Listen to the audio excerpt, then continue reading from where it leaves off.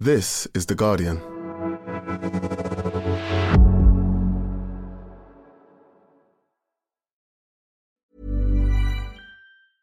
Finding your perfect home was hard, but thanks to Burrow, furnishing it has never been easier. Burrow's easy-to-assemble modular sofas and sectionals are made from premium, durable materials, including stain and scratch-resistant fabrics. So they're not just comfortable and stylish, they're built to last. Plus, every single Burrow order ships free right to your door. Right now, get 15% off your first order at burrow.com/ACAST. That's 15% off at burrow.com/ACAST. Hey, I'm Ryan Reynolds. Recently, I asked Mint Mobile's legal team if big wireless companies are allowed to raise prices due to inflation. They said yes. And then when I asked if raising prices technically violates those onerous two-year contracts, they said, "What the f*** are you talking about, you insane Hollywood ass?" So to recap, we're cutting the price of Mint Unlimited from $30 a month to just $15 a month. Give it a try at mintmobile.com/switch. $45 up front for 3 months plus taxes and fees. Promo rate for new customers for limited time. Unlimited more than 40 gigabytes per month. Slows full terms at mintmobile.com.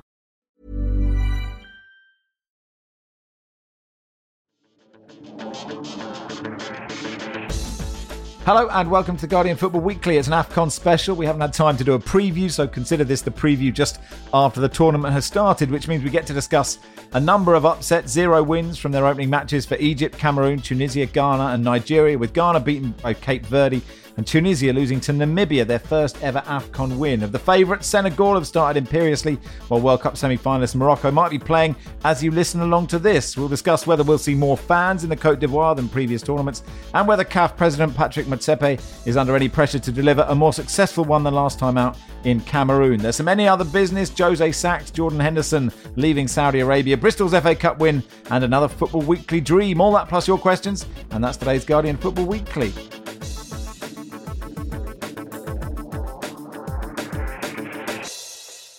On the panel today from Pulse Sports in Nigeria, Solace Chukwu, who we've spoken to before. Hi, Solace. How are you? I'm very well, thank you, Max. Thanks for coming on. Writing for The Guardian for Afcon, amongst others, Asasu Obayuwana. Asasu, thanks for coming on. Hello, Max. Nice to see you. Nice to have you. And Jonathan Wilson, veteran of Afcon, who'll be going out to cover the knockouts. I mean, veteran suggests you've played in many tournaments. You haven't. Let's be clear about that. But you have covered a lot of them. This will be my 11th, yeah. So your 11th, yeah. Oh, good man. All right, well, look, for those of you who don't follow Afcon religiously, this tournament, 24 teams, 6 groups of 4 in each group. Top 2 teams go through to the last 16. The 4 best third-place teams make it to the last 16 as well. We've almost finished the first round of games. Tom says, why do you think there have been so many shock results? Joe says, given that the big teams, Senegal and Morocco, are imperfect and a tad defensive, Nigeria, Algeria, Cameroon, all fallible, Côte d'Ivoire, fragile defensively, is Afcon the most open and competitive international competition? The shock results, Asasu, what do you put that down to? What are the shock results for you first, so I can talk about them? Well, that's a good question. I suppose from our point of view, and maybe I'm just speaking for myself, we see the sides, like the historically big Africa sides, that I've mentioned in the intro, I guess, as the ones that we expect to do well every time. And obviously international football changes, doesn't it? But it was a surprise for me to see Tunisia lose to Namibia, and it was certainly a surprise to see Ghana beaten by Cape Verde. Well, the Ghana loss to Cape Verde wasn't a surprise to me at all. As Jonathan would testify, the Black Stars have been in a rather bad shape for a couple of years now. And the signs came to the fore in Cameroon when they crashed out in the first round and lost their very last game to the Comoros, which is a comparable side to Cape Verde. And they've just basically picked up from their miserable performance in Cameroon to continue it here in Abidjan. So for people in Ghana, they're not particularly surprised with the results because they've observed that the team has been in rather poor form. The team has not been stable in terms of managers for the last couple of years. I think between 2021 and now they've had 4 managers, 4. They had the former Ghana international CK Akuno.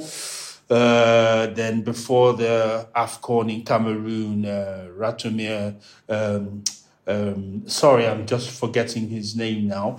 The coach that took them to the 2010 World Cup finals in South Africa. Milovan Rajevac? Yes, Milovan Rajevac. Thank you. He came back for a second stint, which was disastrous, and they sacked him as soon as the Afcon was over. And then Otto Addo took over for the World Cup, but as soon as the World Cup was done, he just decided he'd had enough. And now we have Chris Hughton in charge, and this is his first time of him being an international manager, and he is not having a very good time with the Black Stars. There's been so much pressure on him for the period he's been in Ghana. In fact, a lot of people thought that he was going to be sacked before the tournament. So you can imagine the reaction to losing to Cape Verde. I mean, one fan almost came to blows with him at the hotel after the game. The police had to be called in to take him away. So that's the situation with regards to Ghana. Tunisia, they have not had it very well in the last couple of years as well. There's been a lot of governance instability at the federation, and it's been showing with the national team as well. But yes, to lose to Namibia, that have never won an African Cup of Nations game until now, it's very humiliating. And I'm sure the coach knows that if he doesn't fix things very quickly, he'll be out. Solis, that winning goal for Namibia was a great moment for them. Yes, it was. I had a lot of fun watching Namibia play against Tunisia. I'll be honest, I'm not exactly unbiased here. I'm very biased towards good football, and Tunisia do not have a tradition of providing it at Afcon. They are perennially terrible to watch. So watching the first half and seeing them sit so deep against Namibia, it was just like I kept praying, let them get what they deserve for this, because this was so unambitious. The second half, they sort of came into it more, but Namibia showed a lot of fight, showed a lot of heart, and crucially, the quality that was needed in that moment to deliver that cross, fantastic. And Hoto got his head onto that, and it's a really, really famous win for Namibia. Hopefully, they push on from this, but it's a tough group. On paper, Tunisia was the hardest game for them, and they've gotten the result there. But you never know with Afcon. So the celebrations in Windhoek hopefully will go on all the way through the tournament, no matter what happens. In Cape Verde and Ghana's group, Wilson, Egypt drew 2-2 with Mozambique. And Mozambique actually went ahead in this game, and Egypt needed a last-minute penalty from Mo Salah. They've lost 2 of the last 3 finals, and you sort of feel with Egypt, I don't know, is this maybe the penultimate one with Salah at the peak of his powers, or maybe even the last one? He'll be 33 next time out. Yeah, probably the penultimate one. I mean, I know they got to the final 2 years ago, but they weren't good 2 years ago. It was very much, they defended, they scrapped, they spoiled. Salah was massively isolated. They were really bad to watch in last tournament. They sort of scraped their way to the final, largely on mentality, because their record is so good, and they do tend to get through. So this felt like a continuation of that, except without the defensive solidity. The Carlos Queiroz is gone, but his legacy remains. I think there is a sense that Salah's... I know Egyptian fans tend to blame Salah for this, that he's never really done it for Egypt. But I just think the way the team's set up is so boring, and it's so reliant on him, that he becomes quite easy to defend against. Who's more boring, Egypt or Tunisia, Sasu? Oh, Tunisia, definitely, but carry on. No contest there. No contest. Egypt, of all the countries in the North African region, is the one country that have a culture of being able to win an African Cup of Nations anywhere on the continent you play, north, west, east, or south. So for me, I'm never surprised when Egypt start badly, but I know that they have a level of professionalism that enables them to dig in and get the results when they need to get the results. I mean, for me, the most interesting thing is to see whether their head coach, Rui Vitória, is going to justify his salary. Because Rui Vitória, if he's not the best paid coach in African football at the moment, he's definitely among the top 2 or 3, because he's on a salary of $200,000 a month, which gives him a salary of $2.4 million a year. Compare that to the coach of Nigeria, who is getting only 50,000. So if he doesn't deliver a good result for the Pharaohs at this WAFCON, there will be a lot of questions for him to answer. I mean, I was in Egypt for 5 weeks just before the tournament, and I watched Egypt play against Djibouti in their World Cup qualifier in Cairo, where they gave Djibouti a 6-0 trouncing. But, I mean, that's Djibouti, and you would expect that they should dominate a game against a less inferior opponent.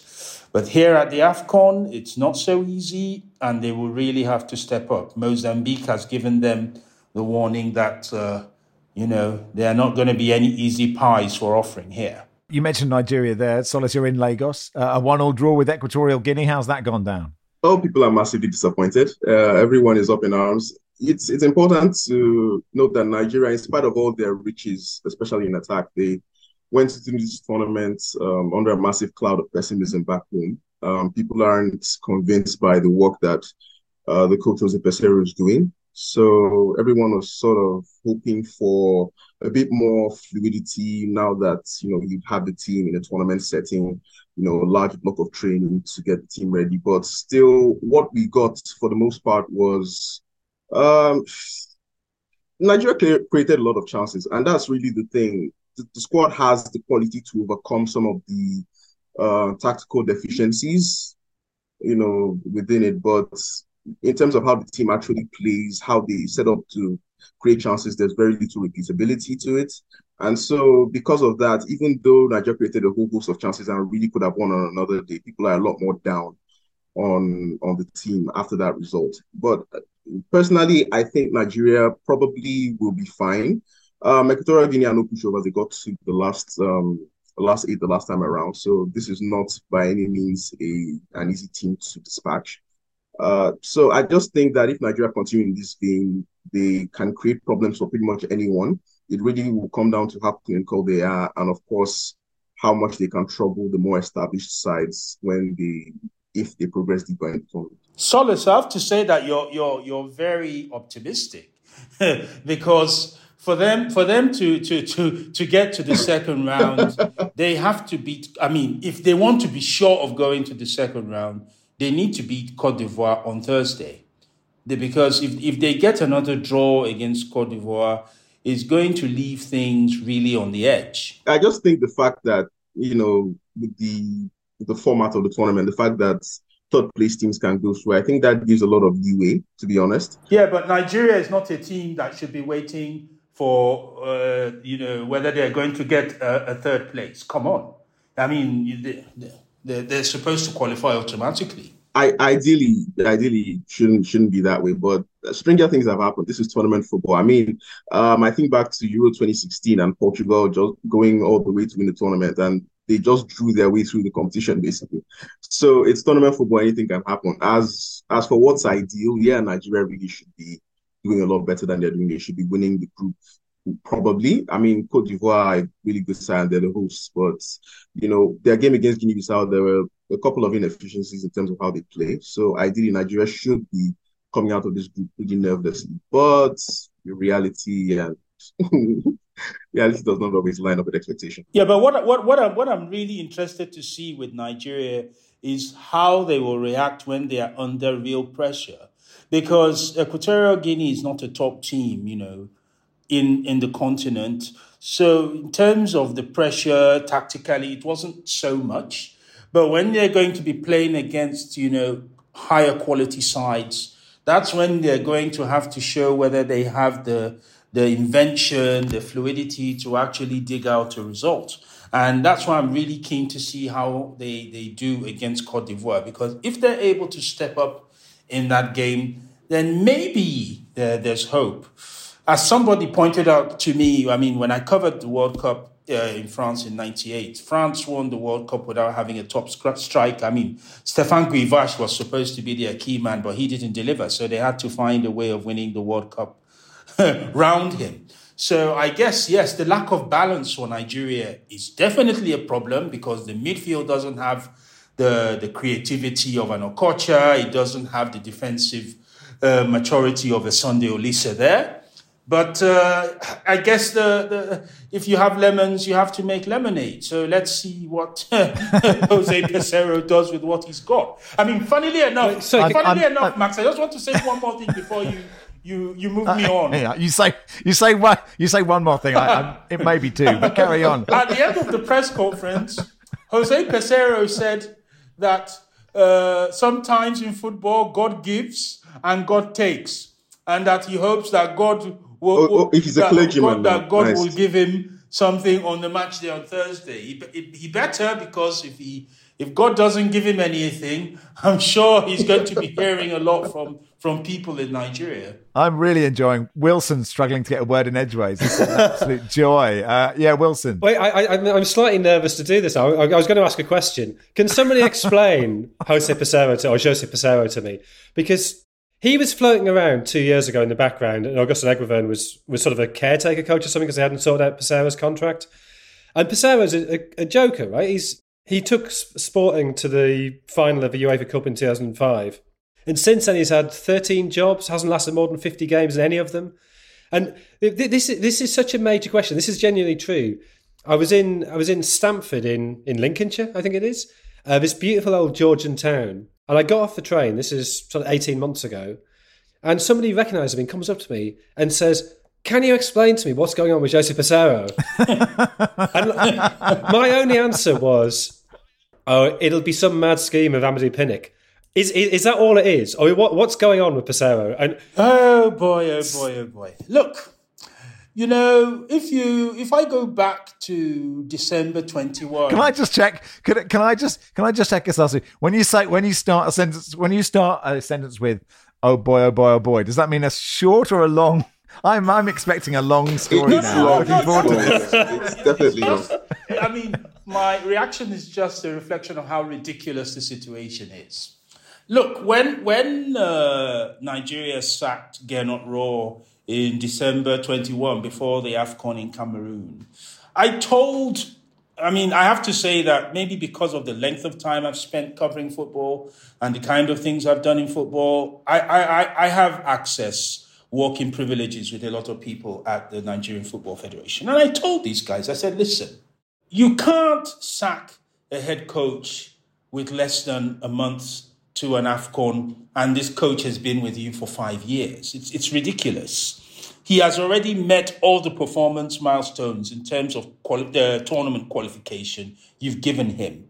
Let him go to the Afcon. You signed a contract with him to say, if you didn't win the Afcon in Cameroon, we can fire you. And he signed the contract, but they didn't even let him go to the Afcon in Cameroon. So because of that, they had to pay him every penny they owed on his contract to the end of the contract, which they wouldn't have had to do if he had gone to the Afcon in Cameroon and failed. And then they brought this guy, Jose Peseiro. They said, we talked to Jose Mourinho about him. He gave us very good vibes about him. Well, you're supposed to do your homework and know the career of this man, what he has achieved and what his competencies are. Telling us that you had a word with Jose Mourinho about him, I mean, that's just a joke. And the way he has managed the team shows that he is a joke. And I asked members of the Nigerian Football Federation when his initial contract ran out in June, why did you renew the contract? It is clear that he's not competent. I mean, can you imagine that the president of the Nigerian Football Federation said that they were going to organize a social media poll to hear from Nigerians whether they should sack the man or not? If you're a president of a federation, you're supposed to know, or you're supposed to lead a federation. You're supposed to have some either you have the technical competence yourself, or you are surrounded by advisors who do have those competencies to tell you whether your head coach is good or not. But lo and behold, they decided to keep him on. So here we are. It's the theater of the absurd. Yes, Osaso has pretty much covered everything, but I mean, literally everything. Yeah, it always makes me laugh when I think about it. Someone said on social media very memorably that if Nigeria is explained to you and you understand it, then it wasn't explained properly. So this is the greatest indication of that. This whole Jose Peseiro situation. Can I ask you, Wilson, quickly before we end part one, Ivory Coast, how they beat Guinea-Bissau 2-0, but where are they at, do you think? I mean, I think when Allaire is there, we'll see more what they're like. They won that game very easily. The game was almost ruined by the fact they scored after 4 minutes, and any pressure they might have felt was gone. They were obviously going to win. Guinea-Bissau, are not a great side. They lost 6-2 to Mali just before the tournament. So the early goal sort of decided the game almost before it had been played, and then it was just a case of sort of running through it. They're clearly not as strong as the golden side of 10 years ago, but they're at home. They are decent. They should be sort of semi-finals minimum. And the only way that wasn't going to happen, I think, was if they had a nervous start. But a totally competent 2-0 win of Guinea-Bissau. They essentially now have 2 games to just make sure they finish top of the group and make sure that they keep in the right stadium and keep on the easy side of the draw. All right, that'll do for part one. Part two, we'll begin with Cameroon's draw with Guinea.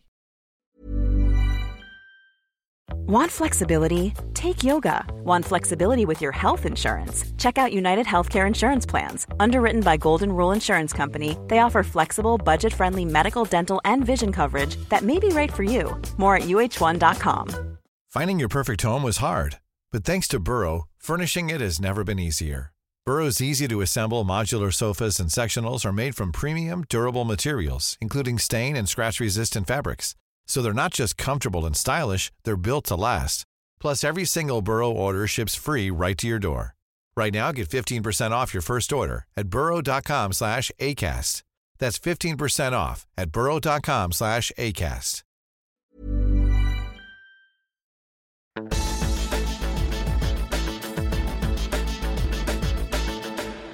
Welcome to part two of the Guardian Football Weekly. So Cameroon drew 1-1 with Guinea. Guinea went 1-0 up, then went down to 10 men. And I guess Solis did well to hold on after that, do you think?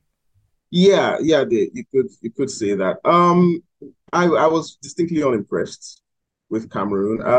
The approach in that game was basically to sling a lot of crosses into the box, which was very rudimentary. There have been a lot of doubts as to the competence of Rigobert Song on the bench, and that game did very little to allay those doubts and those fears. Obviously, there's this whole sideshow with Andre Onana and whether he plays the situation with Manchester United. So that has, in a way, sort of distracted people from the reality of that opening game, which is that when it was 11v11, Guinea were comfortably the better side, were causing Cameroon all sorts of problems. And, the red card really just took all of the air out of that game and allowed Cameroon to dictate the game, even though they did a very poor job of that. The approach was very, very basic. And let's see what they do going forward. But it's making it sort of difficult to argue the case for Song. Especially when you look into how he was appointed and the fact that he has Samuel Eto'o on his shoulder pretty much every hour of the day, whispering ideas and interfering in how the team is constructed. What did you make of that Onana situation, Osasu? I have a lot of sympathy for him, I have to tell you, because he had a brilliant season at Inter. Not at the beginning, though, when he was in his last season with Inter, but towards the end and with the Champions League run. I think he's an incredibly good goalkeeper. But, as they say, even though class is permanent, form is temporary. And his form at Manchester United has not been good. But I have to say that he's not being helped by the team he's playing with as well, because the team is generally poor. So I think for him, the most important thing is to be mentally strong and to deal with the challenges he's having at the moment, and to have the belief in himself that he's still the goalkeeper that I have known him to be, and many people know him to be. With regards to travel to Abidjan for the tournament, you see, my position is very simple. If you have a tournament, the Afcon, on the calendar, FIFA need to be extremely strict with the clubs and say, listen, the tournament starts on day X. We don't care what games you have by day Y or Z. You've got to release the player. And it's not about whether the player agrees or not. It is just simply the rule. And if you don't let the player go and you use the player, any points in your league that you win as a result of him being in the team are nullified. It's simple. Okay, strong. And if you have that, then there will be no argument of, oh, can we keep him to play until this game? Can we keep... No. You see, for me, this issue of the players going to the Afcon has been an argument I've had all through my career covering African football, going to 30 years. We've been having this conversation as far back as 1988. I remember Stephen Keshi, as captain of Nigeria in 88, had to be flying between Brussels and Morocco to play games during an Afcon. He will play for Nigeria, rush back to Belgium to go and play games, rush back. So this problem is not new. It's been ongoing, and the solution to it is very simple. But I think there's other questions. I mean, I completely agree with you that those dates for release should just be fixed. It shouldn't be negotiable. But it seems to me both coaches have handled this quite badly. That what does it say to from a Manchester United point of view? What does it say to Bayern that Ten Hag doesn't trust him enough to play him at all in the Carabao Cup? Doesn't trust him to, he wants to reduce as far as possible the games he's going to play. And what does it say to Ondoa for Cameroon that you can play the first game, but as soon as Onana can be bothered to get here, then you're out the team. That seems a terrible way to treat the reserve keepers, and just it's such a public admission that the coaches have no faith in them. Is Ondoa, I read somewhere, a distant cousin of Onana? I mean, if that I like as a rule, that if your keeper can't make it, one of your family has to step in and do the job. Guys, let's not forget that Ondoa was in goal when Cameroon won the Afcon in 2017. So it's not exactly an incompetent goalkeeper that we're talking about here. But I mean, the other odd thing is Cameroon have 4 goalkeepers in their squad, presumably because Onana is sort of like a half keeper, which is, just feels like a waste of a player. Can we talk about Senegal, Solis? Won Afcon in 2021, runners-up in 2019. Really convincing win over Gambia. Yeah, hugely convincing. I think they've been the best team at this Afcon so far, not just in terms of the results, which, let's be fair to Gambia played really well. Again, another game that was sort of deflated by the red card. And then, of course, Gambia had to sit back a little bit and offered very, very little on the break. But Senegal's performance was really complete. Tactically, the structure is there. They have good relationships in wide areas, really lovely triangles on both sides. Lamine Camara is a superstar, and he's showing that potential already. We thought it might take him a couple of years, but he's ready now. If you're good enough, you're old enough, right? So he's really took that game by the scruff of the neck. And I think Senegal are just really solid. You can see watching this team that Cisse has put in a lot of thought into how the team is composed in terms of picking the right profiles, putting players in the best position to succeed. And it's a difficult ask for any team to get around this Senegal side, I think. What about Morocco, Asasu? Obviously, they had that brilliant World Cup and, exceeded everyone's expectations. Does that, in a way, when you're successful, that makes it harder, right? Because expectations rise. Like, are they in a similar state now? Do you expect good things of them? It depends on the mentality with which they approach this Afcon. Morocco haven't won an Afcon since 1976 in Ethiopia. And when they won that Afcon, we didn't have a tournament where you had a group stage and then knockout stages. You had group stages all the way to the end. So you had first round of groupings, then a second round of groupings that would then determine who was champion. So it's been a lifetime and then some since Morocco have won the Afcon. The last time they came closest to winning the Afcon was in 2004 in Tunisia, and I was actually there. I covered the tournament, and I actually spent time with the Moroccan team that day. So I think the issue for me is to see whether they can just adjust. Because when the players, first of all, they are Moroccan by blood, but European in terms of their football upbringing and temperament and culture. When they played at the World Cup in Qatar, I think it was almost like playing at home for them.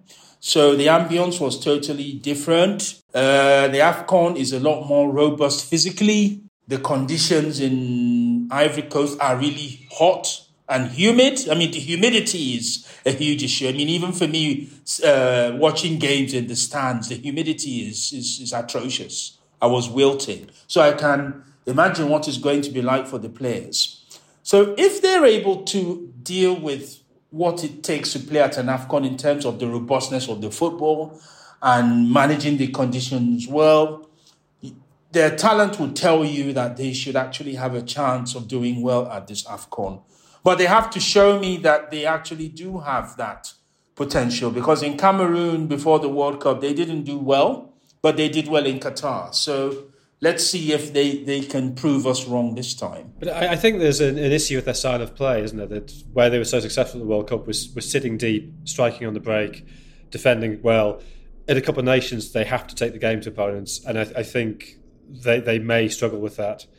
And then just on Senegal, I think the really impressive thing about that, we thought, or I certainly thought, that the last tournament, and I spoke to Sadio Mane before the tournament, and he was saying this is the last chance of this generation. But they've got a new generation coming through. So they've got Mondi and Koulibaly and Idrissa Gueye and Mane of the old lot. But then they've got a really impressive young generation. Pape Sarr, Lamine Camara, Nicholas Jackson, Larry only came off the bench, Moussa Niakate. Yeah, they have replenished. So, I mean, I know it was against 10 men, but I think Senegal's performance was by far the best we've seen so far. I mean, the good thing about Senegal, Jonathan, is that I think their youth development system is perhaps the best on the continent. So they are producing players all the time. The only side of it that I'm not happy about is that all the players are going to France. They don't stay in Senegal. Senegalese football is not being developed as a result of the talent. Yes, it helps the national team because if they go to Europe, they're exposed to better coaching, better facilities, to better tactical education. But it doesn't help the development of Senegalese football as a whole. But I guess for those who want to see Senegal win successive Afcon, that's not really relevant, is it? Before the pod, Asasu and Wilson were having a fascinating discussion about shuttle buses. And I'm not going to ask you to repeat that conversation. But in terms of infrastructure, Asasu, and you've written about this and you're there right now, how is it framing up at the moment, would you say? The infrastructure is there for the Afcon to be played. That's at least a good thing. But is it really to the standard that I would like it to be? I would say no. And one of the things that I am greatly concerned about at the Afcon, and I have been concerned about this at other Afcons, is the quality of the pitches. As I say, the pitches are the cathedral of the sport. And if you want to have a good service, the cathedral needs to be in good order. At the Olympic Stadium, the one at the Bingbe, where the opening game was played and where the final is going to be played, it's quite disturbing to see that after just 2 matches, the pitch is beginning to brown and is getting patchy. So if they don't do some serious remedial work on that pitch, it's going to turn into a potato farm by the final, and that's not going to be good.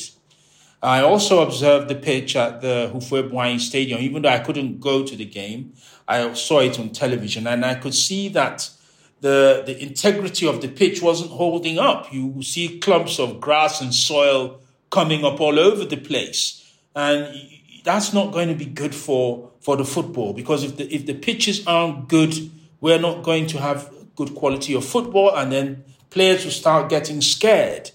I mean, at previous Afcons, I remember at the Afcon in 2017, I think it was Baba Rahman of Ghana. He had a terrible injury at that Afcon because of the pitch, and he had to leave the tournament. And I think he was out for several months. And these are the type of things that clubs are scared of, because they don't want their players to come back crocked after an Afcon. I mean, in 2004, I remember Bolton Wanderers were so concerned about JJ Okocha's conditioning that they sent their physiotherapist with him to the Afcon just to make sure that he was in good order. So, these issues are so important. I mean, yes, we can talk about the transport, although for me, I don't mind because I managed to get my own car because I just don't want the stress of having to deal with transport when I really don't have to. But we need to have things working. I mean, I'll tell you another story again. Is everyone sitting comfortably? At the initial press conference before the start of the tournament, the one at which the CAF president, Patrice Motsepe, spoke, the press conference was supposed to start at 2 p.m., okay?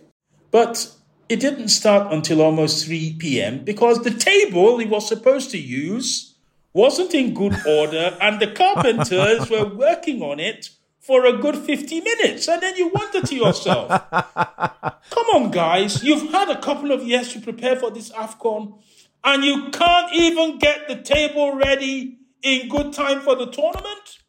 I mean, and Dr. Motsepe was quite pissed off, excuse my language, because during the presser, he basically took over the moderation of the press conference himself.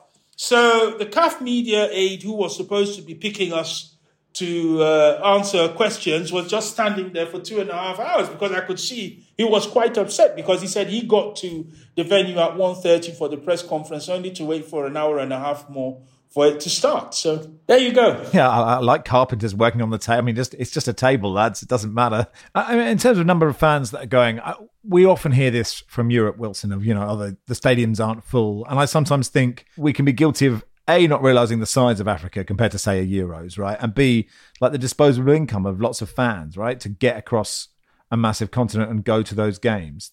Do you think sometimes we're guilty of viewing it through that lens? Yeah, absolutely. I mean, you can't compare. And travelling fans are almost nil apart from the official fan groups who are paid for by the FAs or by the government.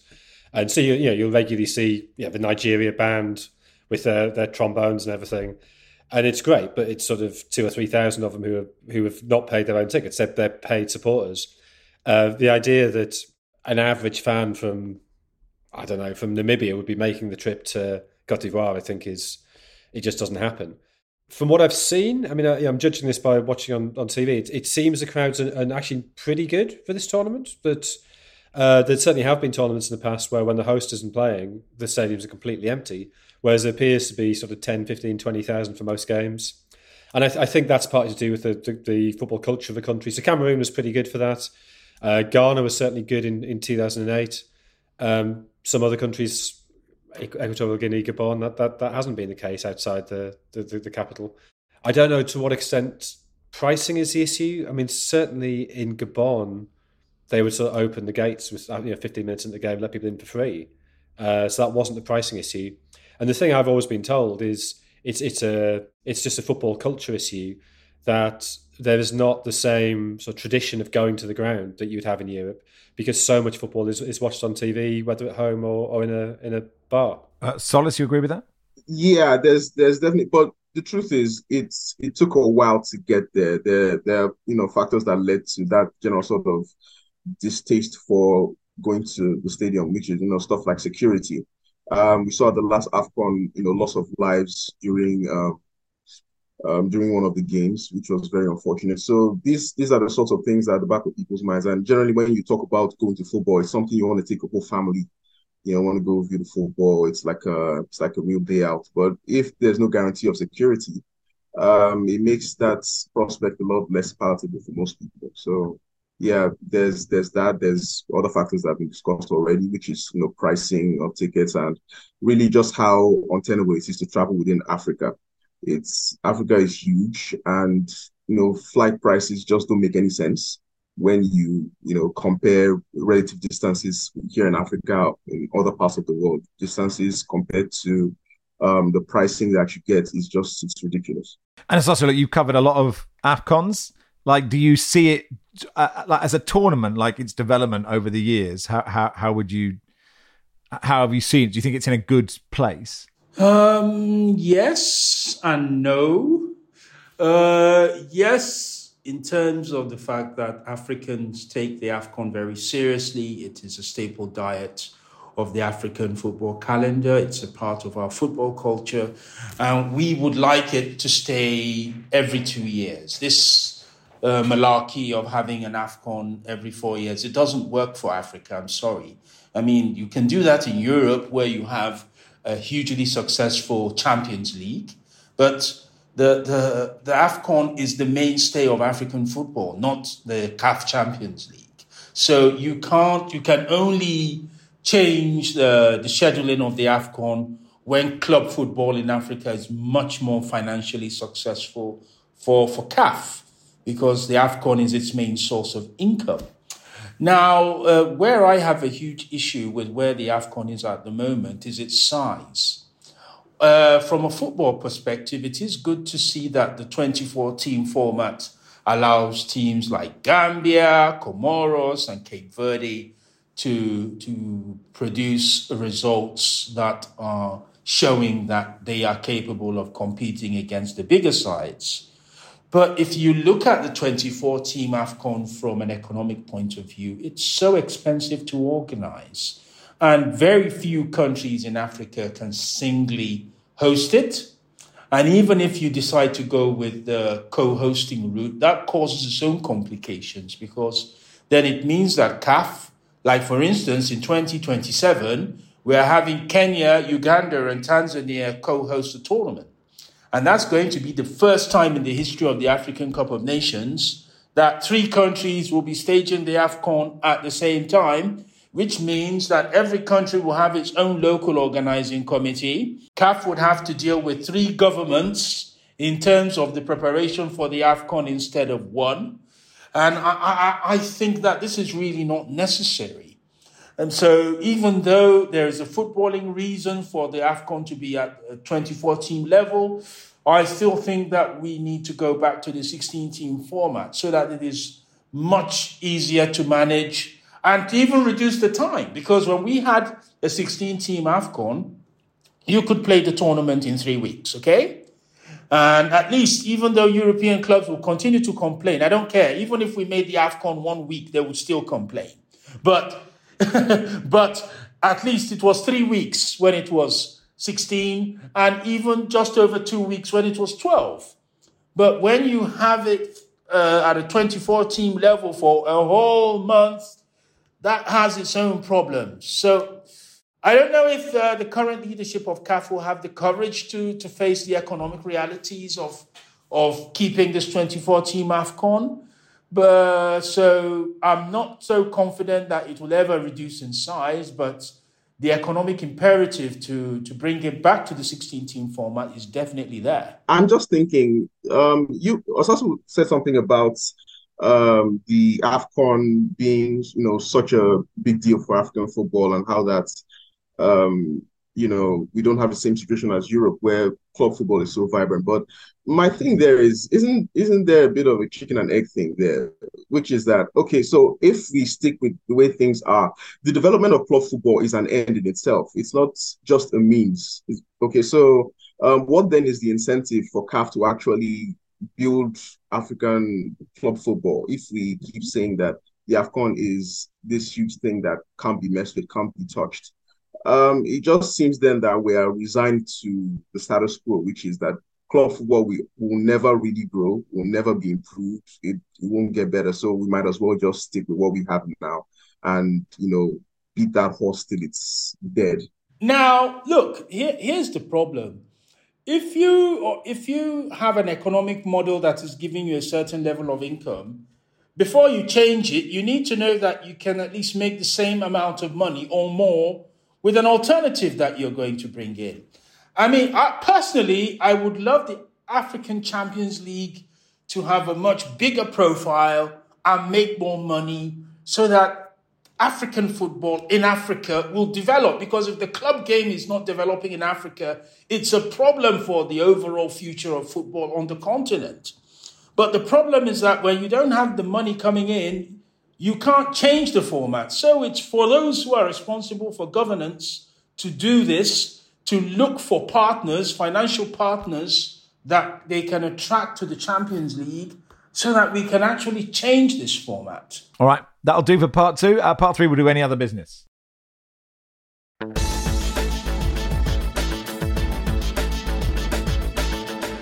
Welcome to part 3 of the Guardian Football Weekly. So tomorrow, look, we'll cover the FFP stories with Everton and Nottingham Forest and Manchester City. We've got a campaigner from Reading Supporters Group about their ownership. We'll do the FA Cup replays as well. But there was a question from specifically for Wilson Adams saying, how furious was Wilson that the second part of this week's Silent Witness got postponed for Bristol City West Ham on BBC One? Not at all, because I tend not to watch it live. I prefer to watch it as one block. So what I was very happy about was that last week they released the Tuesday one in the morning, so I could download it before I got on the flight. That is great good news.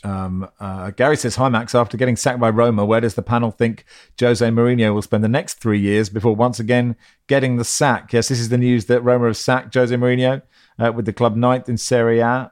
They lost 3-1 at Milan on Sunday and went out of the Coppa Italia last Wednesday against Lazio. There was footage of Mourinho in tears as he left the training ground.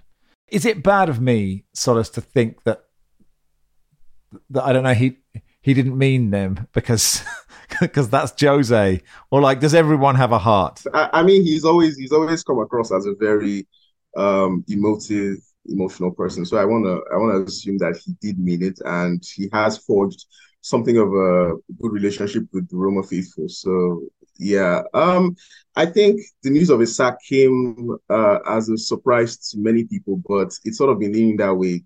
In truth, his results have not really justified the club's outlay in terms of wage bill and even in terms of transfers. I mean, this is Serie A we're talking about. It's not the Premier League. There's not a massive amount of cash flowing for most teams. So with the resources he has, definitely Roma should be doing a lot better than 9th. So that's what you get with Mourinho. You are hiring a coach who you trust to get results regardless of whatever he has to work with. And if he's not doing that, then what really is the point of it? He could manage Tunisia, couldn't he? I mean, that seems like a perfect fit, doesn't it? Match made in heaven. Or he could come manage Nigeria, who he apparently recommended Pesero, right? He could come manage Nigeria.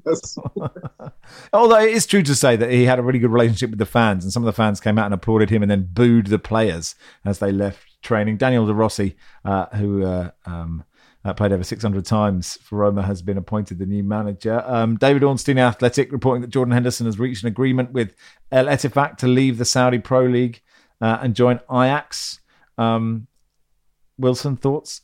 I wish he hadn't gone. I don't really think in terms of reputation there's any coming back. I guess in some ways, do you applaud him for recognising he wasn't happy and rather than just sort of soldiering on for reasons of pride, taking the financial hit? But I don't know, it sort of feels like a career in reverse.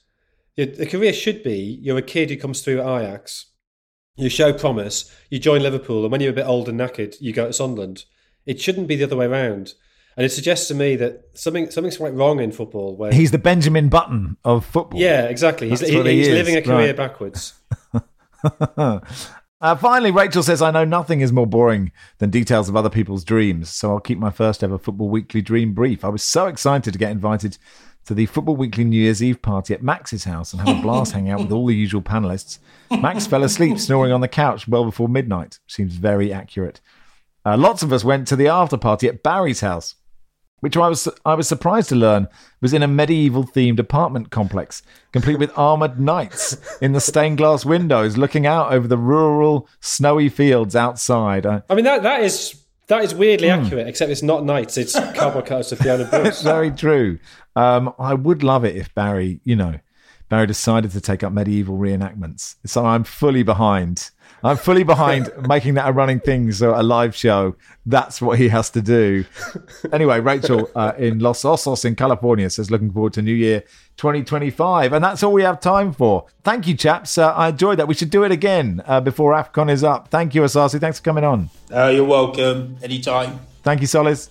Yeah, real pleasure. And thank you, Wilson. Cheers, thank you. Football Weekly is produced by Joel Grove. Our executive producer is Christian Bennett. We'll be back tomorrow.